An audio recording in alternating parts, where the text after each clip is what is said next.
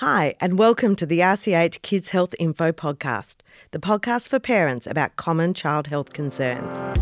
I'm Dr. Lexi Frydenberg, paediatrician and your host for today. Has your child ever been sick with viral symptoms and you notice a rash appear?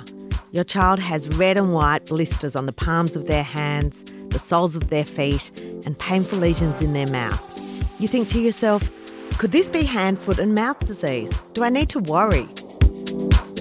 From the Royal Children's Hospital, Melbourne, this is the Kids Health Info podcast.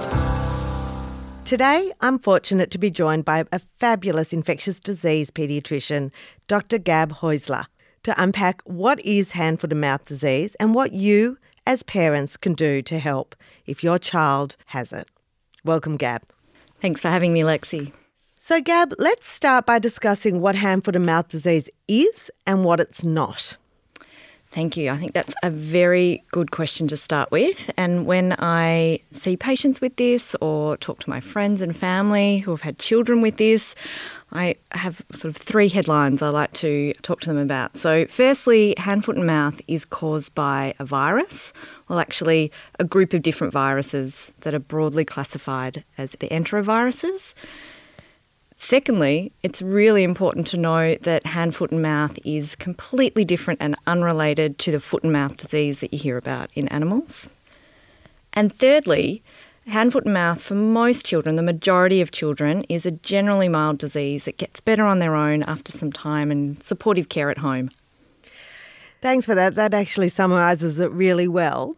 So if I'm worried as a parent, what are the symptoms or signs that I have to look for? What will I notice in my child? Yeah, so children that get hand, foot and mouth disease usually start with that classic symptoms of a virus. So they've got a bit of a fever, they're a little bit out of sorts, a bit irritable, maybe a bit lethargic and off their food. That might last for a day or two, and then you may notice some spots, as you mentioned earlier, on their hands, their feet and in and around their mouth. Now these spots can start out just like little red spots, and then over a day or two, they can develop into these little blisters that we often say are oval-shaped, like a football, rather than a round shape, and can have a bit of a grey-white appearance to them. So it's called hand, foot and mouth disease for a reason. Where will parents notice this rash predominantly? So the first place parents will often see the rash is on the palms of the hand or the soles of the feet, or some little ulcers or spots in the mouth. It's important to know that it doesn't just happen on the hands and the feet and in the mouth. It can spread onto the back of the hands, it can spread onto the tops of the feet, it can spread up the legs and up the hands a little bit, and it also can spread around outside of the mouth as well. And another really important spot that people may be a bit surprised about is that it can occur in the nappy area and in and around the bottom. I think that's really helpful to know that it's not just on the hands, feet and mouth. Do parents need to distinguish it from other rashes or other infections like chickenpox? Great question. The rash caused by hand, foot and mouth and the rash caused by chickenpox can actually be a little bit similar. One of the most important things to know about the difference between the two is that the hand, foot and mouth rash is not itchy, whereas the chickenpox rash is very itchy. And the chickenpox rash often has lots of spots on the tummy and the back and the chest, whereas the hand, foot and mouth more commonly affects the hands and the feet and just up the legs a little bit. And I think an important sort of distinguishing feature is that with hand, foot and mouth, it's on the palms and the soles, which is very unusual for viruses. Yes, exactly. So both of these viruses are very contagious. Mm-hmm. So, that's one of the most important questions parents ask. How long's my child going to be sick for? And most importantly, how long are they contagious and need to be at home? Exactly. So hand, foot, mouth usually lasts about 7 to 10 days when the child has it, particularly if they're seeing that particular virus for the very first time. Because the other thing, unfortunately, with hand, foot, mouth is you can catch it a few different times. The kids are contagious, so they can spread the virus to other people whilst they're symptomatic. So while they've got a fever, while they've got blisters that have still got some fluid in them, and while they're coughing and sneezing a little bit. So the virus can spread from the fluid in the blisters, it can spread from the droplets from sneezing and coughing. And the other thing it can spread from is from their bowel actions or their poo. We say that kids should stay home and rest to recover whilst they've got a fever and while they've got the blisters on their skin. Once the blisters crust over and dry up, and if they don't have a fever and they're otherwise well, that's when they're safe to go back to school. That's really helpful because you often hear about outbreaks in childcare centres and schools. Or sometimes it just comes and goes in waves. If there is an outbreak, what can I do for my child to prevent them getting the infection? Apart from crossing your fingers. Important point. Yeah. This is such a common Exactly. virus. Most of our children and most of us will have it at some stage in our life. Exactly. Really, really important point, Lex. Our kids have had a remarkable 2 years where they've really learnt, probably better than us, how to wash their hands, how to cough and sneeze into their elbow. I see kids doing that all the time now and not needing any reminding. So I think those lessons are really going to be helpful for kids to prevent them from getting this infection and lots of other types of viruses as well. But things you can do at home if you've got someone that does have hand, foot and mouth, and just remembering it spreads in the droplets from sneezing and in the fluid from the blisters, is to make sure everyone's really washing their hands if they're touching the rash. Don't share drinks or cutlery or toothbrushes. Probably shouldn't be doing that anyway. It's actually amazing how many people do. I know, right? And also in younger kids that are in nappies, because it can be shed in the poo for a few weeks even after the child looks otherwise well and better, just be really careful with washing hands after changing nappies. Yeah, so all the really good preventive measures we learned during COVID, if we continue those on, we're likely to decrease the spread of most viruses. Yeah.